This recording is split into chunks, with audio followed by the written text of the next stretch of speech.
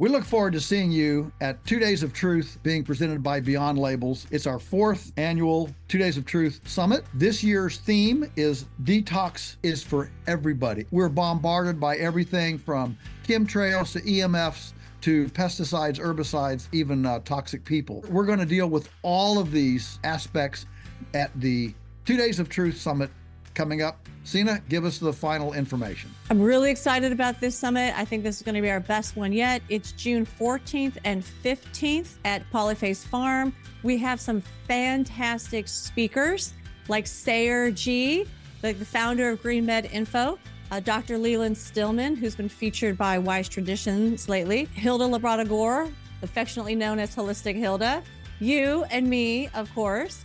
We also have, for the first time ever, a kids and teens program. So now the adults can enjoy the adult side while they know that their kids and their teens are having fun, while also being educated by Joel, myself, and Hilda. It's going to be a blast. And this year, what we're going to do is we're going to actually teach you ancient and modern techniques for how to detoxify the body, mind, and spirit. And we're going to help you put together a personalized plan, like an action plan that you can take home and start. As soon as you arrive home, you can implement this action plan and start your detoxing. You know, listen, folks, Polyface is only 8 hours from half of the U.S. population. Take a long weekend, come join us, and you'll rub shoulders with other like-minded people, find our tribe, and be encouraged. It's a lonely place out there lots of times, especially if you're a bit of a maverick.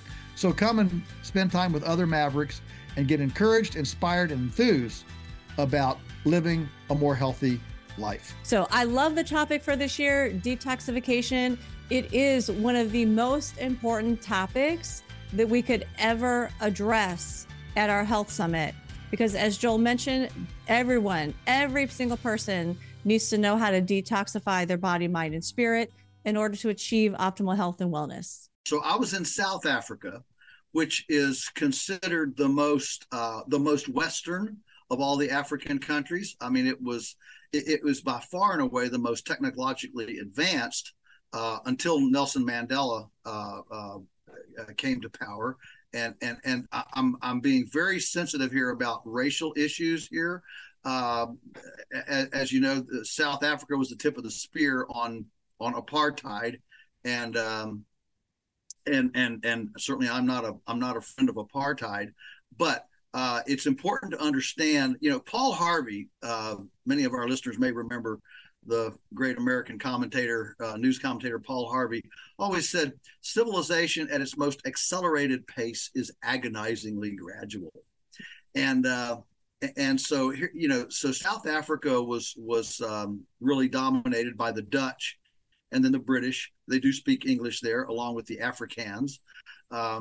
And so it enjoyed incredible westernization as far as infrastructure, utilities, power, railroads, highways, those kinds of things. It's a wonderful country. You know, lots of rain. It does fluctuate from, you know, Mediterranean climate, which is 6 months dry, 6 month wet, all the way to tropics. You know, I picked oranges and bananas outside my room. You know, it was wonderful. I was on 3 different farms doing 3 2-day master classes, and so I was in Cape Town and then East London and then about an hour north of Johannesburg. So I was moving from Mediterranean up into subtropical by the time I got up into Johannesburg, north of Johannesburg, which is not that far from Zimbabwe. And I was actually, you know, within, 100 miles of the official edge of the Serengeti. So as on that last place, the land, it was just flat as a pancake, for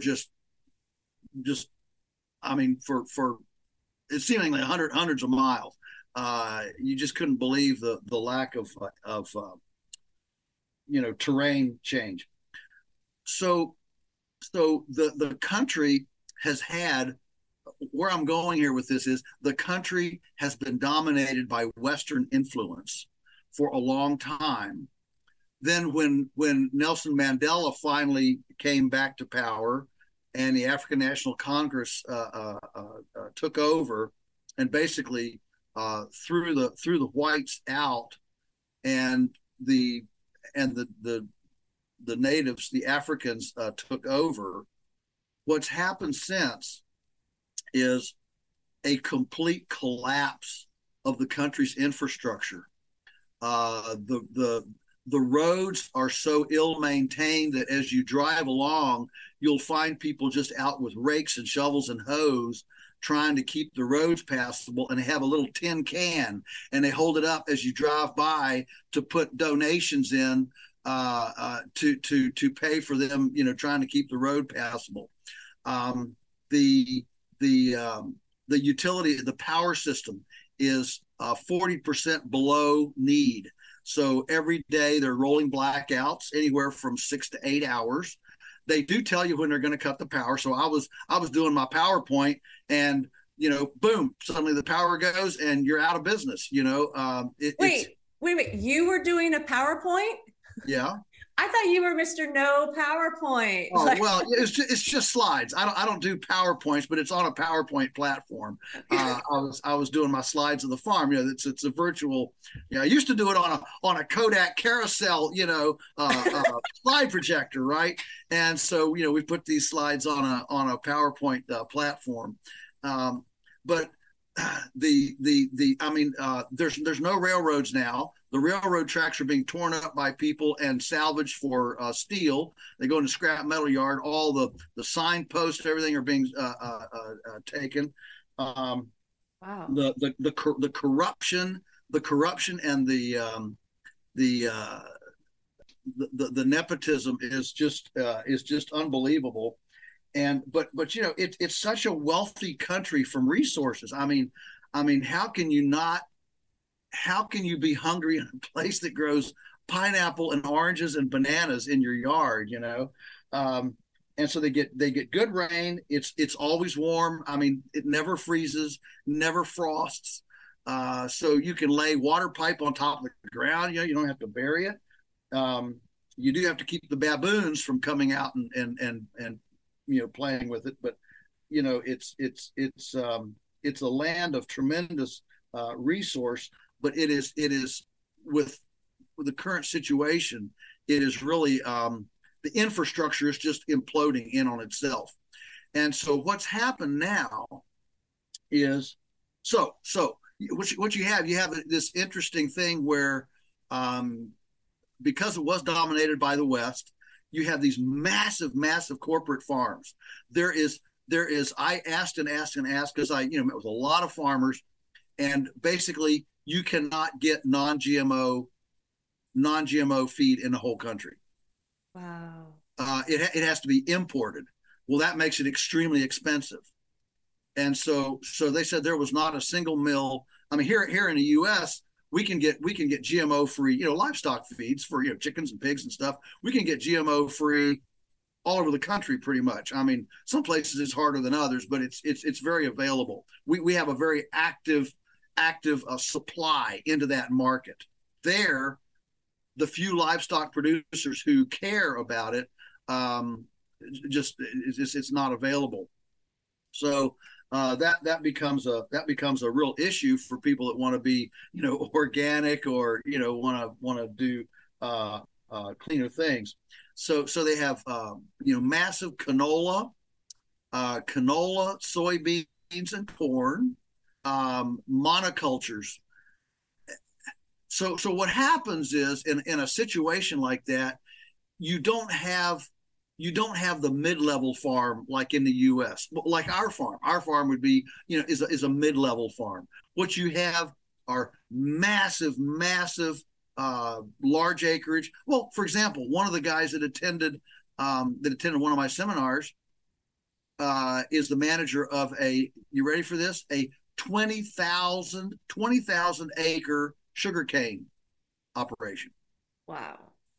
And he comes to hear me, so we had a great discussion, but the ecological hurdles. How do you how do you take a how do you take a 20,000 acre sugarcane operation? And sugarcane is really hard on the land. It's almost like tobacco. It's really hard on the land, and so how do you take a 20,000 acre sugarcane operation and think of all the specific infrastructure and the crushing and the processing and the special delivery trucks and the harvesting, all that special infrastructure, and make a change. It's really difficult. Of course, he was the manager. He didn't own the place. But can you do that? I mean, you posed the question of how do you do that? Is it possible? Sure, you can. I've actually helped a guy in Barbados do that. He's converted his sugarcane operation to pastured poultry, beef, pork, all that stuff. And he's the only guy in Barbados doing it. And so marketing has been great because, he's the only game in town. Okay. He's a monopoly. Yeah, he is. But so yes, it absolutely can be done. But you have to obviously have a whole different, a different plan.